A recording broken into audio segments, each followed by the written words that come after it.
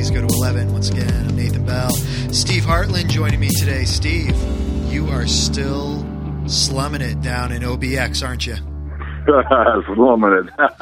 Not exactly slumming it, man. This is a nice house, a nice place. Outer Banks of North Carolina, coastal area. I can. All I have to do is get on the second story here and look over the sand berm, and there's the ocean, man. It's just Excellent. Nice here. Excellent. Now, how's the weather been down there? Have you been getting any of the residual rain from the hurricanes that have been passing through the areas? Yeah, actually, yesterday we had some rain, but more wind. Wind was the issue. It was really windy, so that we didn't even touch the beach yesterday, but we were back on it today, and great kite flying weather, man. Nice. Good for you. I always love hearing, pastors taking time off and getting that opportunity to, refresh and recharge. So that's great. One of the most fun things I did today. Yeah. We were down here with one of our sons and his wife and their 5 boys. Oh, wow. So I got to play bocce ball on the beach with 4 of those boys today. Nice. That was really fun. Nice. Very cool. Yeah. Very cool. Have you played bocce ball before? I have. Okay. Never on a beach though. We bought this little kind of a light set. They're plastic and thin. They have a little water inside them to give them some weight. Okay. And you can throw them on the beach and they roll. Nice. Very cool. It was fun. Good for you. But, reality comes quickly. Got to be home Saturday. Back to work. Got to start it all over again, huh? Yep.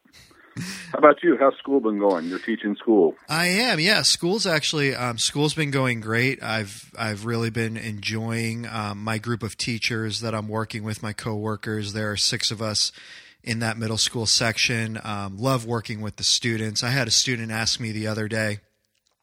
I was just talking to them, telling them about my passion for teaching. I love teaching, and her class was a more difficult class that I've had in my whole teaching career. And I said, she said, "You even like our class? You like teaching our class?" I said, "Look, my worst day of teaching is still better than my best day of doing anything else." That's good. So I said, even though this is my passion, I love doing it, it doesn't mean I don't get frustrated at times. It doesn't mean that, I don't get frustrated at you guys at times. I'm still human. These things still happen. I said, but I love this and I love where God has placed me. So, just so excited to be there and be teaching. So love it. I understand that. Yep.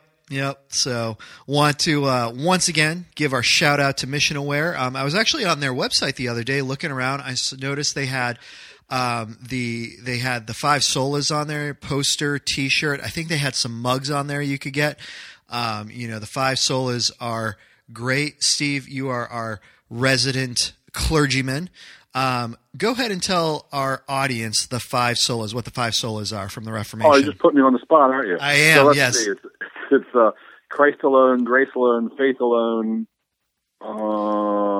Scripture alone, and I'm missing one. Do you have it? What is it? I'm blanking. You had all the ones that I had. We look bad, man. I know, right? I should have Googled it really fast. I know. Oh, yeah. Well, my computer's sitting down here on the chair. Probably faith alone. I don't think I said faith alone. So we have faith alone, Christ alone, grace alone, Scripture alone, and all right. We're going to do this. This is why we do this, because we. Are you going to edit this out? I'm not. I'm just going to leave it in there. I feel like people actually enjoy these parts because, if I go through and cut it out, then they're going to miss all that fun behind the scenes stuff. You know what we missed? Which one was it? The big one, man. Soli Deo Gloria. To the glory of God. God's glory only. Whoa, like the one that super intends over them all. We missed that one. You know what I was thinking was God alone, but I was like, no, it's not. It's not God alone. There's something else to the glory of God. Yeah, that's it. Oh well, it just shows that we're human, right? But shows something. Yeah, I know, right?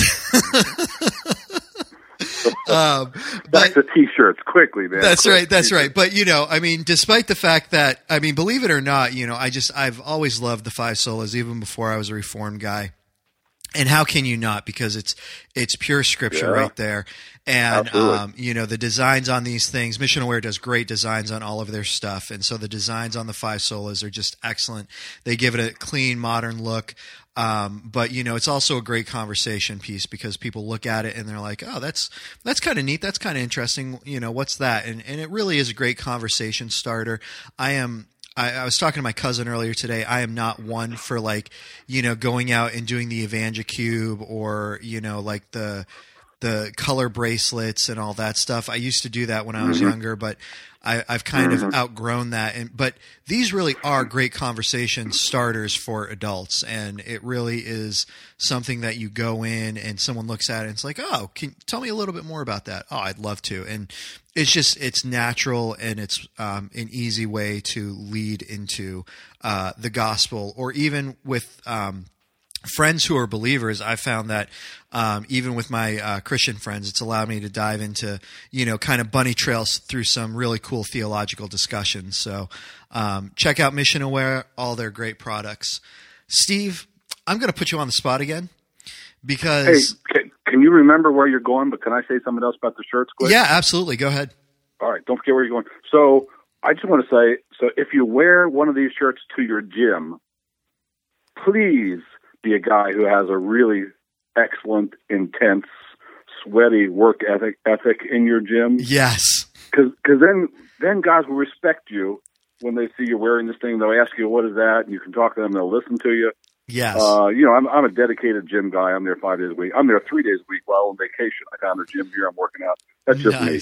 Nice. But man, there are guys I really respect because of their work ethic. And if they came in wearing some shirt, we'll talk. I want to know what that thing's about.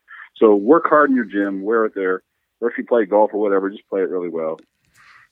Yeah, no, that's excellent. And I think, to an extent, I think that's a great mandate for everything that we do as believers. Everything we do as believers, I think, should have some intent behind it, some purpose behind it that allows us to not boast in ourselves, but be able to boast in Christ, and to show people that, oh, you know what? Yeah, if I work out, you know what? Yeah, I love to work out, but I love the God I serve even more, and I want to talk to you about Him.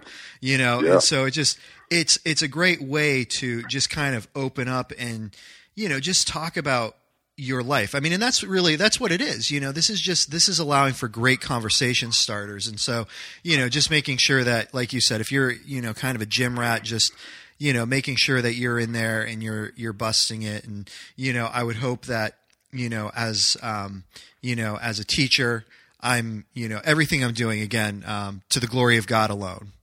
Amen. Yeah. Awesome. Hey, one other thing on the gym thing there. Yeah. Is that, I have an awful lot of gym buddies and I really like them and they like me. And in between sets, we might talk a little, or before and after workouts, we'll talk a little. Yeah. So they're kind of friends. I've had a few of them to my house. One came over recently for an event. And I want to get a whole bunch of them to our church on one Sunday, all at one time, with like some special Sunday that they would come for. And then I'd probably preach on bodily exercise profits little.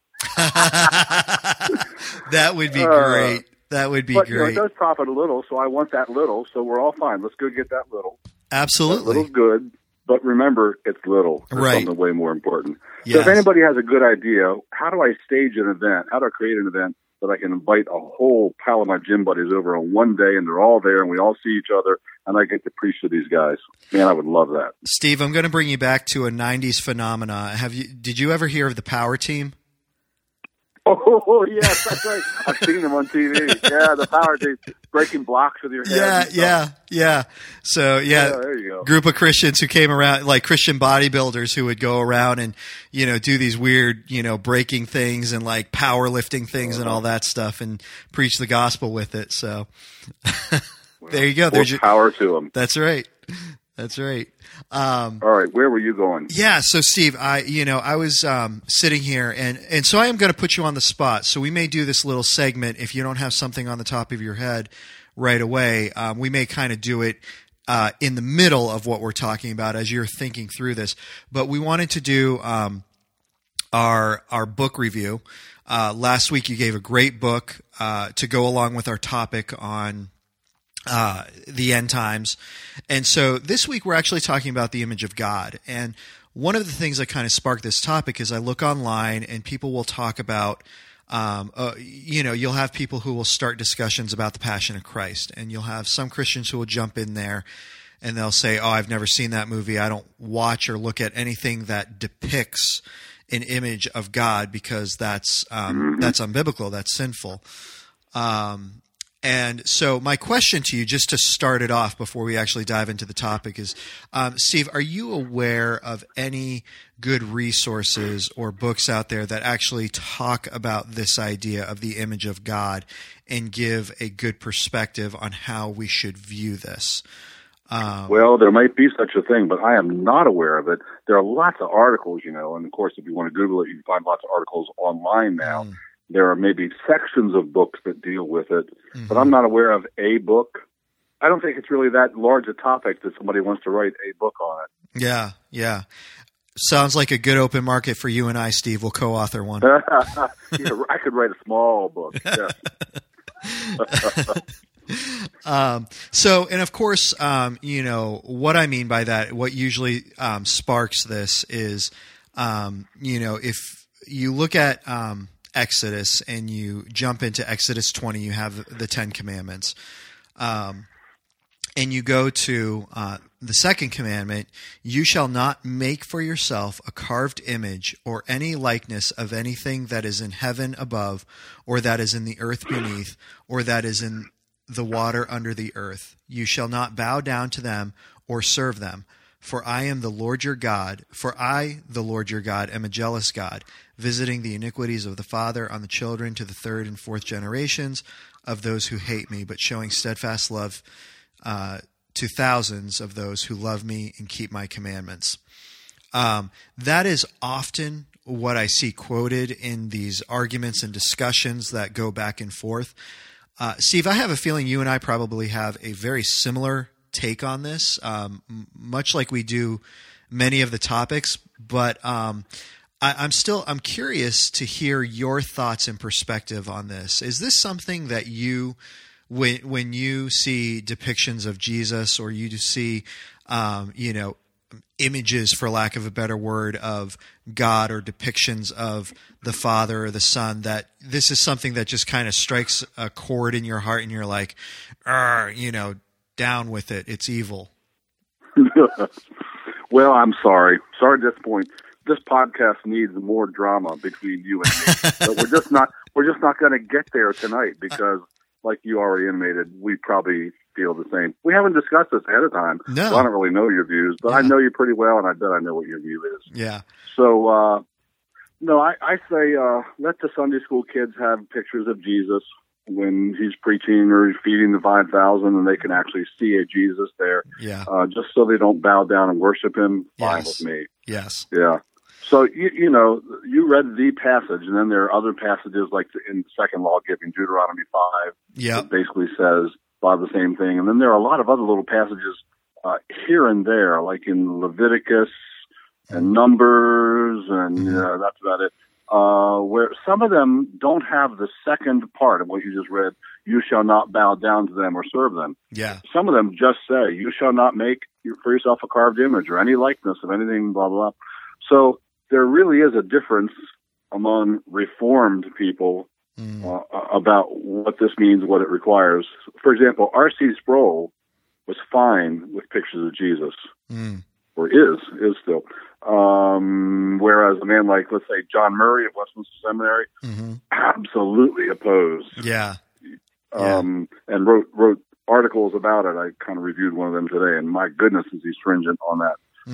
So a lot of it hinges on, does it mean you should not make images, period, or does it mean you should not make images to bow down to them or serve them? Yeah. I'm of the second school there. If it means no images, then it means no likeness of anything in heaven. You can't have a picture of a bird. You can't have a picture of a bug. Yeah. Or that's on the earth beneath. You can't have a picture of your dog. Yeah. Man, I used to have a black Labrador retriever. His name was Boaz. He was our kinsman redeemer dog there. Nice. And I really, really loved Boaz. And I still have a picture of him sitting on my desk He was a good doggy dog. Is it wrong of me to have a picture of Boaz on my desk?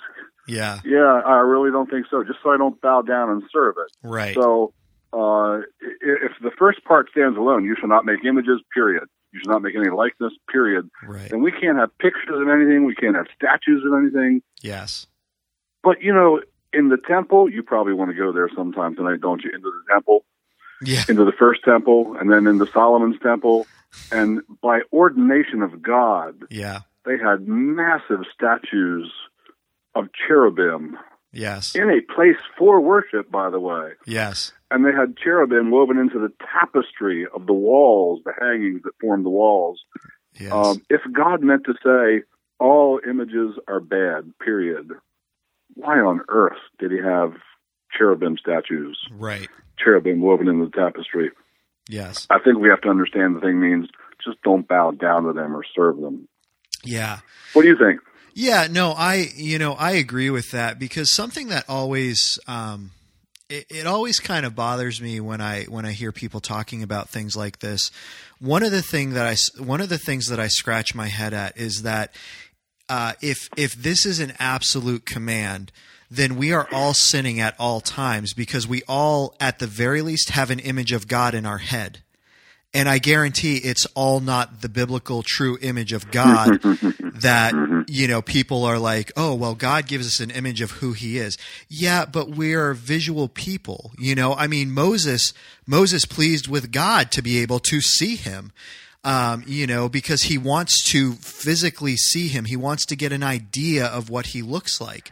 And the only way that he could do that was by, bringing him up, tucking him in a cliff, turning him backwards, and then walking behind him.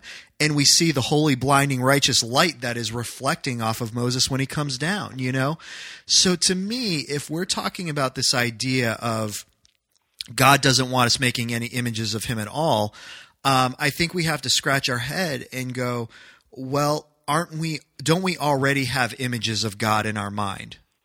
Yeah, mental images. Yeah. Now, and I'm not even aware. Are you? I'm not aware of anybody anywhere in all of church history who tried to make some kind of image, physical, visual image that depicts God the Father.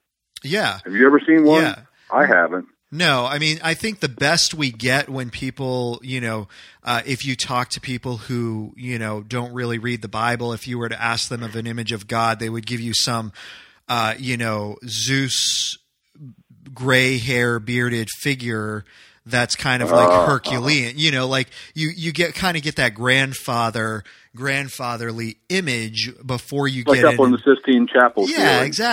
exactly. Yeah. Those are the things that kind of come to your mind, but I don't necessarily know that those images are necessarily trying to depict God the Father as much as they're trying to depict a God in general. All right, good point. Also, with regard to Jesus, of course, for 32 years he was on the earth and did have a physical body and a physical presence. Yeah. He's resurrected. He still has a physical body, but he had one that could be seen by people then. It was here. Yeah. Is there any problem then of drawing a picture and saying, well, here's a human. This is going to represent Jesus in our little Sunday school materials. No, he was a human. Right. So we can at least depict him as a human. It's not a problem. This is how a lot of Reformed people who go with this argue. Incidentally, there are lots of really reformed people who don't have a problem with pictures of Jesus and Sunday school material. Like in the PCA, Presbyterian Church in America, big Reformed group, they allow candidates for the ministry to have certain exceptions to their confession. I hold to the confession except for chapter this and paragraph that. They allow this as an exception. The Westminster Confession is really strict about no images, no pictures of Jesus, no nothing. Right. They allow candidates for the ministry to say, I don't agree with that part. You can still be one of their pastors. Yeah. And I think that's important. When I look at an issue like this, I think if and I think we have to know our hearts. I think this comes down to a conviction issue. If your conviction is, if I see an image of God, I'm going to be tempted to think this is God, and I'm going to be tempted to, maybe not bow down in front of it, but, in my heart kind of worship it. then yeah, I mean, I think you should probably stay away from that. But I've said it before, images that I love that my wife and I have around our house. Every Christmas we bring out these images. One is an image of the baby Jesus, and the other is Santa Claus holding the baby Jesus with a tear coming down his eye. I mean, come on. Oh, that's great, man. You got Santa Claus holding Jesus. Yeah, Santa Claus holding the baby Jesus with a tear coming down his eye. And to me, like that symbolizes, the mythology that we have, but to me it also symbolizes that even myths are subject to Jesus Christ. And I love that image, that even the mythology that we have, the fun that we have, like all of those things are subject to our Lord and Savior. And go ahead. I'll probably get into your house around Christmas time, because we usually do these podcasts at your house. Yeah. I'll probably get to see that. Yes. And I have seen the Sistine Chapel, been there. That was a great opportunity. Saw the ceiling in it. Debbie and I went to Italy for our 25th anniversary. Oh, anyway, nice. And nothing in me, seeing God depicted on the ceiling of the chapel, or seeing baby Jesus in your living room, nothing in me ever wants to say, oh, so that's what he looks like. Yes. I think I'll bow down to this and worship it. Yes. It just doesn't create that. That's not a problem. It doesn't create that temptation. Yeah. Well, and interestingly enough, I mean, to me, I really feel like, that there is nothing that we have in our lives at this point that should cause us to bow down and worship anything, unless Jesus Christ comes back tomorrow and we are all taken up and we are all raptured and we are sitting before the judgment seat of God. Like, there is nothing that should cause us to bow down to anything that we have. To me, this verse is just addressing a very real problem of the human heart, and that is idol worship in general. Not even the fact of bowing the knee, but Greg's not on the podcast anymore, so I can say this with a clear conscience. But and I'm not saying, Greg, that you do this, but you would laugh at this. How many people worship their TVs every Sunday when that football game turns on? How many worship the football team or the football game? Yeah, I mean, how many people? I'll speak to myself. I enjoy playing video games, and I tell my students, I love playing video games. I love playing video games to the glory of God. Because I'm human, do I always do that? No. Sometimes they become an idol. Sometimes it becomes more than what it should.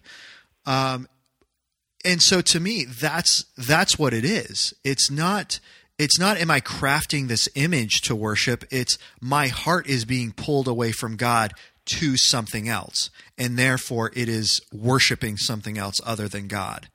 And I am not to do that with anything. Totally agree. This is what people ought to be writing articles about relative to the second command. It's not, do you have pictures of Jesus? Do you have a baby Jesus in your creche? It ought to be, the New Testament makes clear, covetousness is idolatry, and idols are issues of the heart. And this is what the second commandment really gets at in the heart. There's all the other things that we put in God's place, all of the other things that we love too much. You said it well. I'm not a video game player, but I have nothing against it. It's a form of entertainment. There are lots of forms of entertainment. That's just one of them.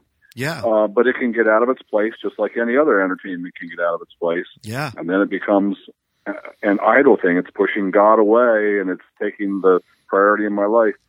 That's what we ought to really be concerned about with the second commandment. So, yeah, totally love what you're saying there. Yeah, and Steve, I'm sure you can even attest to this. I haven't been in the gym as regularly in the past year or so as you, but I'm sure you see guys all the time who the gym has become their idol. You can probably point and be like, "Oh man, yeah, that it's their life." I'm in here and they're always in here, and I'm not here and they're here, and so I'm sure you see that there too. Well, you know what?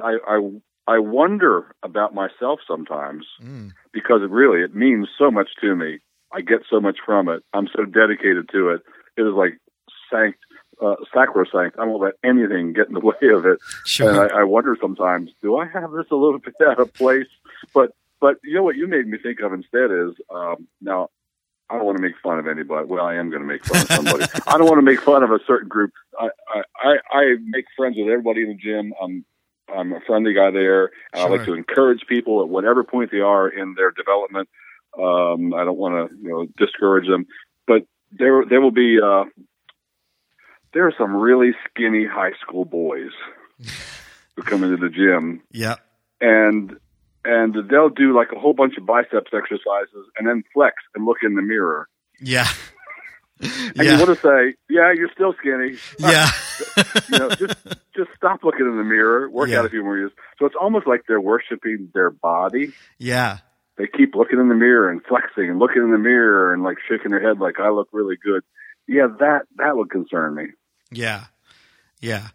Yeah. No, I totally agree. I think, again, we bring up these topics, and I think our main goal and what we try to tell people is, and you prayed this, Steve, and you said this on the podcast. You prayed this before we started up. That we would be silent where Scripture's silent, and we would speak out where Scripture speaks out. And even when I'm looking at Scripture, I can see Scripture clearly speaking against idols. And so those are the things that we want to speak against. What are the things that are captivating your heart that aren't God, that aren't Jesus? And then looking at it and saying, so does that include an image of God, an image of Jesus, an image of the Holy Spirit even? What do those things include? And again, as we've kind of been saying, the issue isn't the image, it's what is it doing to your heart. Yeah. Amen. So I'd like to pose a couple questions. I think they're really great questions. They're simple. Yeah. But I think these are questions that get to the heart of the issue of the second commandment. Yeah. And get to the heart of the issue of idolatry. And we should ask ourselves, with like Judgment Day sobriety, we should ask ourselves, here's one question. What do I love? What are my loves? Mm. Jesus is Lord over my loves, or he's Lord over nothing, really. Right. Sanctification changes my loves. It's not so much about do this behavior, don't do that behavior. It's about the entire bent of my heart changes, and now I love these things way more than I love all these other things. So, honestly, look in the mirror. What do you love? Yeah. Put it another way. What do you want? Yeah. What is it you want out of life? What is it, like, if I die and I don't get that, it'll be a bad day. Yeah. What is it you really want? Yeah. The things that you love, that's who you are. Yeah. And the things that you want, that's who you are. Yeah. And it really gives you maybe a frightening picture of yourself. Yeah. Oh, that's who I am because that's what I love. Oh, that's who I am because that's what I want. And you realize, man, I'm an idolater. Yeah. Big time. Those are the wrong loves and the wrong wants. Yeah. What are the right loves and the right wants? What would you say, Nathan? I mean, it's pretty simple. It's pretty easy, right? You're going to get that. Oh, yeah. I mean, the desire is, for me, the desire is always, Jesus. Jesus is my desire. That's the right want. I want him. I want him completely. I want him fully. I want to, I want to, have that relationship, and I'm never going to, so please don't misunderstand me when I say this, audience. I'm never going to have the relationship that Jesus had with his Father here on earth, where, Jesus says, I always do the things that please my Father, but that's what I want. I want to be able to, to say that, knowing that that's never going to happen, knowing that I have to constantly look to Jesus to say, he's the one that did that on my behalf. He's the one that did that on my behalf.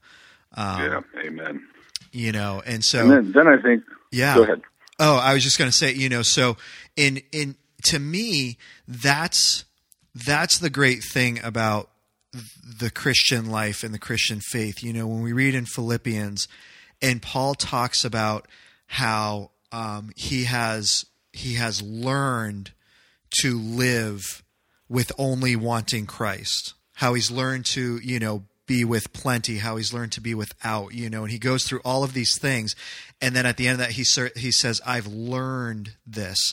To me, that's a growing great, thing. Isn't it? To me, that's such an encouragement, because I look at where I am now, and I long to want Jesus, but I know that in my 35-year-old unwise, impatient self, there are other things that draw me away and that I kind of turn my head to, and I'm like, oh, but that looks so good too.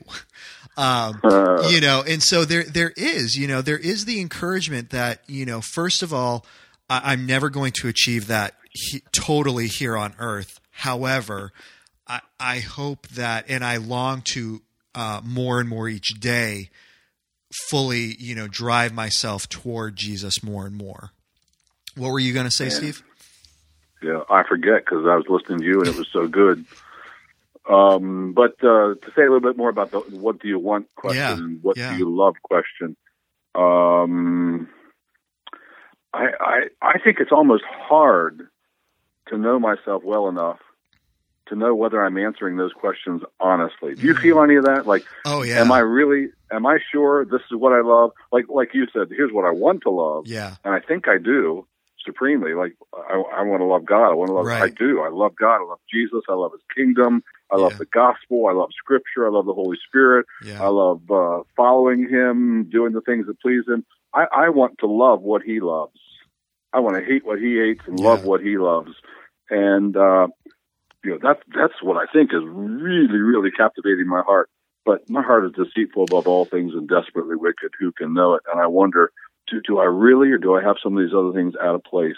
Yeah. And I guess it's kind of like playing whack-a-mole, isn't it? They get out of place and you whack them, and then they're back in order. Yeah. And then they pop up again and you whack them, and then they're back in place. So, Steve, actually, if we can hang on that for a second. So can you tell me, how have you, over the years, what are things that you've kind of put in your life to help you regain some of that perspective when priorities do get out of place? Because as you were just saying, you even wonder now sometimes with the gym, is this something? So, is it like something innate, or is it where like sometimes somebody will come up to you and, spiritually kind of hit you on the back of the head and be like, what are you doing here? Talk to me a little bit about that. It used to be I had one thing I would do, and that is I'd go read certain parts of Jonathan Edwards' writings, and they would kindle me. But I don't know, I just got tired of doing that. Yeah. And now it's more like, just go read some Psalms. Yeah. I think a lot of the purpose of the Psalms is to put our emotions, our hearts, in the right place and to align them properly with and before God. Yeah. And if I'm not feeling like I ought to feel about him and about stuff, the Psalms really help me out. Yeah. Just frankly, just Sunday worship. Yeah. Does it for me. I mean, I love getting together, singing, praying, reading scripture, confessing our sins, receiving the grace of God, hearing sermons. Man, I just love that. And that helps me put things right, I think. Do you think? Oh, absolutely.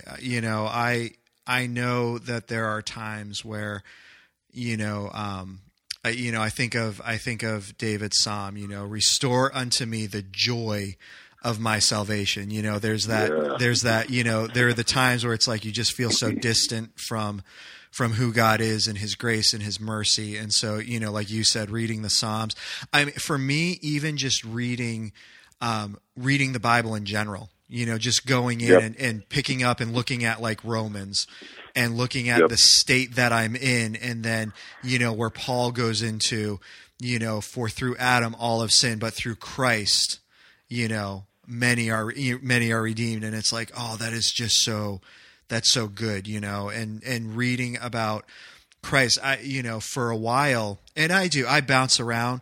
When I was younger, I would go to the Psalms and I would memorize a lot of those Psalms because I love them. Now that I'm older, and I don't know if this says anything or not, but I love going back to the Gospels and reading Christ's words. hearing what he had to say, and again, that's nothing against the theology of what we read in Paul, because ultimately when you understand that those are God's words, those are Christ's words as well. But I love going and reading how God himself deals with people, with sinners. The more I read that, the more I see the tenderness and compassion he deals with the brokenhearted, not excusing their sin, not glossing over it, but just that tenderness and compassion of, yep, you're a sinner, but guess what? I'm the Savior. I'm here to deal with this and to fix this. And I love the comfort and reassurance that gives, in light of anything that's going on. Yeah, on the subject of idolatry, the subject we're on. Yeah. I almost had idols ripped out of my life before I ever heard the gospel, and I almost had my own Ecclesiastes, vanity of vanity, all is vanity experience before I ever heard any scripture or any Bible or anything. So I'm 17, right? Yeah. Total pagan background, no church, no Bible, no God, no nothing. Never heard a verse out of the Bible, etc. But I was thinking, man, everything is so purposeless. Yeah. What's it all for? Why does it matter? Like lots of young people do. Sure. At that transition point in your life. And so I had this deep sense of the vanity of all things and things that I could have idolatrized and what's the word? Made idols. Yeah, there you go. Yeah. There were things that I thought I was really good at. There were things that got me some, in a very small way among my peers, some fame, some status. Yeah. I came to realize, they're all just nothing. Yeah. It's all just nothing, because soon I'm going to die and it's all over anyway, and the lights go out and it's just cold and gone. And I started thinking then, there must be more. There must be a God. I want to know him. I got to find out who he is. And somebody invited me to a Bible study, and wow, I did. I did find out who he is. Yeah. But so before I ever heard the gospel, before I knew about the second commandment, I had my own experience of not caring about idols in my life, wanting something bigger, desperately wanting something bigger. And so I found, of course, what that something is. That's God. Yeah. That's the true and the living God. That's God, the Father, Son, and Holy Spirit. And can I say this with honesty? I think I can. Nothing since has ever contested with his vastly dominant first place in my soul. Now, I think I get things out of priority as far as how much time I give them sometimes. Sure. Yeah. But man, I'm always like, give me Jesus, take it all. I don't care. Yeah. And, I think that's, that's the key for us as believers is, realizing that, once Christ has redeemed us, and once, that process of redemption has gone on in our lives, that really, and you'll hear this argument. This was a huge argument. What was it, back in the 70s, the lordship argument, and, and to me, I would say, that Christ, because of the pull of my heart as a believer, is going to be number one. But there are times where my priorities will get shifted around, and those definitely. things will pull on me more and more. I think that's why we have such a great Savior. That's where again Christ comes in and says, "I always do the things that please my Father." That includes I always spend my time the way he wants me to spend my time. I spend the right amount of, you're getting convicting. Yeah. It's, and that's, when we take a moment to think about that, that means that I spend the right amount of time. I spend the perfect amount of time in prayer. I spend the perfect amount of time relaxing. I spend the perfect amount of time, preaching the gospel. I spend the perfect amount of time, doing all of the things that he wants me to do, the things that we should be doing perfectly. And to me, that is the great grace that is Christ. You're driving me to the cross, man. I'm sitting here thank you, Jesus. Yeah. It's you will never do these things I will, I did, I can. Here you go. Here is the grace. That's so good. Yeah, that's just, to me, that's what we need. It's not the argument of whether or not we should be making images of Christ, because as an artist, and I'm not saying that I am an artist, but like from the perspective of an artist is going to be drawn to express their worship, to express who God is, to express who Christ is through the medium of art, just like a singer is going to be inclined to express that through song. A preacher is going to be expressing that through the word. God has given us all different gifts, all different abilities, all different minds to worship him and glorify him in different ways. And so why do we got to beat someone down who decides, I don't have the ability to write a song, but I have a creative mind that God has given me, and I want to portray this thing that God has put in my mind and put in my heart, and let that speak for itself. Yeah, you're talking about artists and them depicting things. It just reminded me too of the Holy Spirit. How do people depict the Holy Spirit? And usually, I guess it's the form of a dove. Would I be right? Would you agree? That's the normal for the Spirit. And you know what? On the day of Pentecost, well, they did see the Spirit descending like a dove, right? Yes. Also, and then like tongues of fire. But and also at Christ, is it not okay then for an artist to depict that? Okay, here's a dove. This is standing for the Holy Spirit.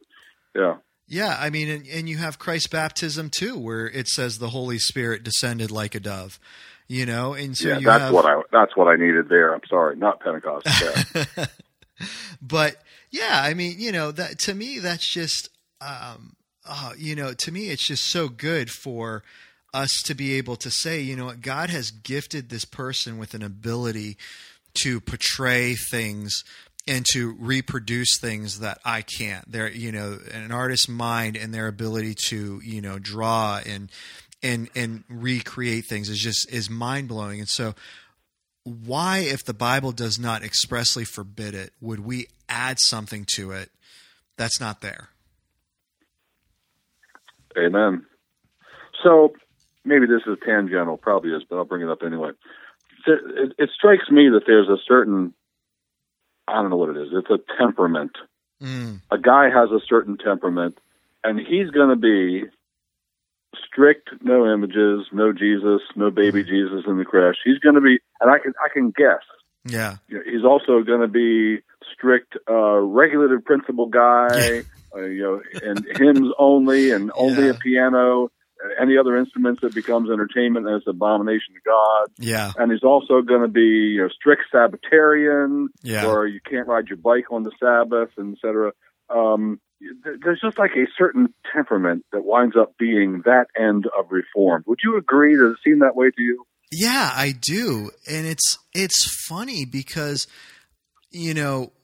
the Reformed guys, they talk about the sovereignty and grace of God, which should produce so much freedom in our lives. And it ends up being some of the most legalistic stuff I've ever heard in my life at times. It's oppressive. Doesn't it? I mean, am I wrong with that? No, because I've been part of it. Yeah. You're blessed to not have been part of it. I've been part of it. It's oppressive. It's exactly wasn't it James who said in Acts 15, Jerusalem conference, it's a burden that neither we nor our fathers could bear. Yeah. Yeah. Yeah. Yeah. And these guys create burdens that no one can bear. Yeah. And the whole point of the book of Galatians is the freedom that we have. Christ has come for freedom. For freedom's sake, be free. Yes. And it's funny because kind of going back to school, we were talking about, and I love working in a Christian school, and I love the grace that is afforded to one another. One of the things that we said before during our teacher prep week before the students came back was, you know what, guys, life is not fair. There are going to be weeks where it feels like, you're not being asked to do anything. And there are going to be weeks where it feels like you're being asked to do everything and no one else is. Can we just agree to show grace to one another and say, you know what, our administrators are trying to evenly dole out responsibilities. And so if it seems like hey, they've just been asking me a little more than usual to do things. Can we just, agree that, but, probably 2 weeks ago they were asking somebody else to do a little bit more, and it's just, this is kind of your turn and your time. And can we also agree, that we are peers and colleagues, we're not each other's boss, and so we don't have to go around policing one another. And I feel like the Reformed community has just put on their badges and just started policing everything and saying, you can do this, you can't do this. This is what the Bible says. This is right. This is wrong. And what we've talked about before, Steve, is that, the Bible actually doesn't say that. The Bible says this. Would you agree with that? Yeah, and absolutely, because as you know, having been on the wrong side of this fence on some issues, I am now quite the stickler for, if you don't have express statements of Scripture, don't come to me about it. Yeah. You don't have an argument. And, by express statements, I mean, there's a verse that actually says that. It's not, if you piece together this hunch from this hint, right, from that supposition, right, from what I glean in between yeah, those two verses over there, then I come up with this argument over there. Right. That doesn't get me anywhere. What yeah, I want to know is there an express statement of Scripture? Did the apostles teach on this? Right. Would anybody in Rome or Galatia recognize this? Would they have ever heard of this? Right. And if not, drop it. Yeah. Yeah. And I love that, because then it leaves so much open to the reality that Christ is working in people's lives. He is treating people like individuals.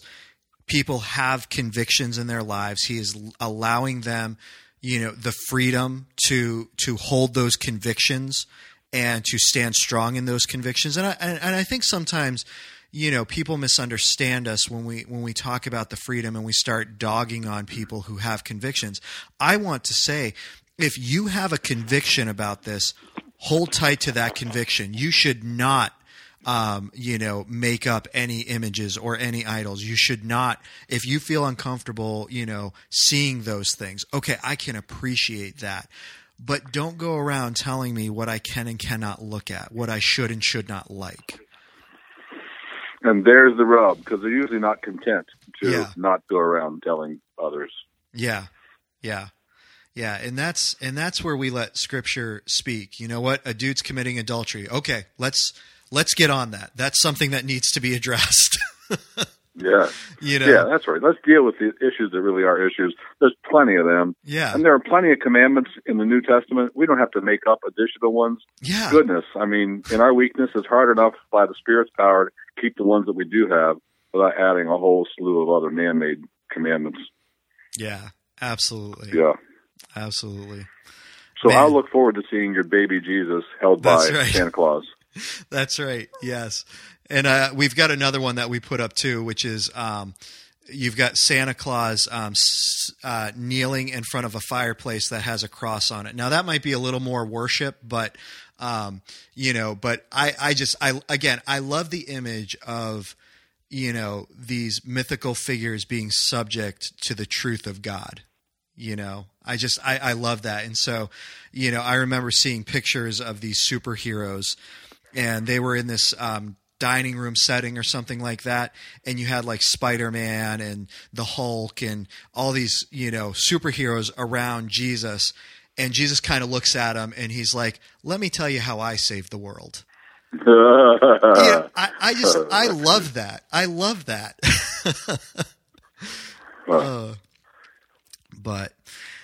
Well, Steve, thank you so much for once again taking time out of your vacation, out of taking time away from your family to call in and do the podcast. Really appreciate you and the time and thought you put into doing this with me. So appreciate that, brother.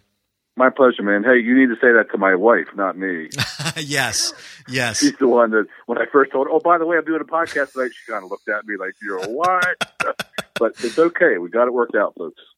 And we got you wrapped up before 9:00, so hopefully everything's good there. Steve, brother, I look forward to being together with you in person once again when you get back. Until then, enjoy the rest of your time with your family. Thanks so much, man. All right. See ya. Bye. Please go to 11.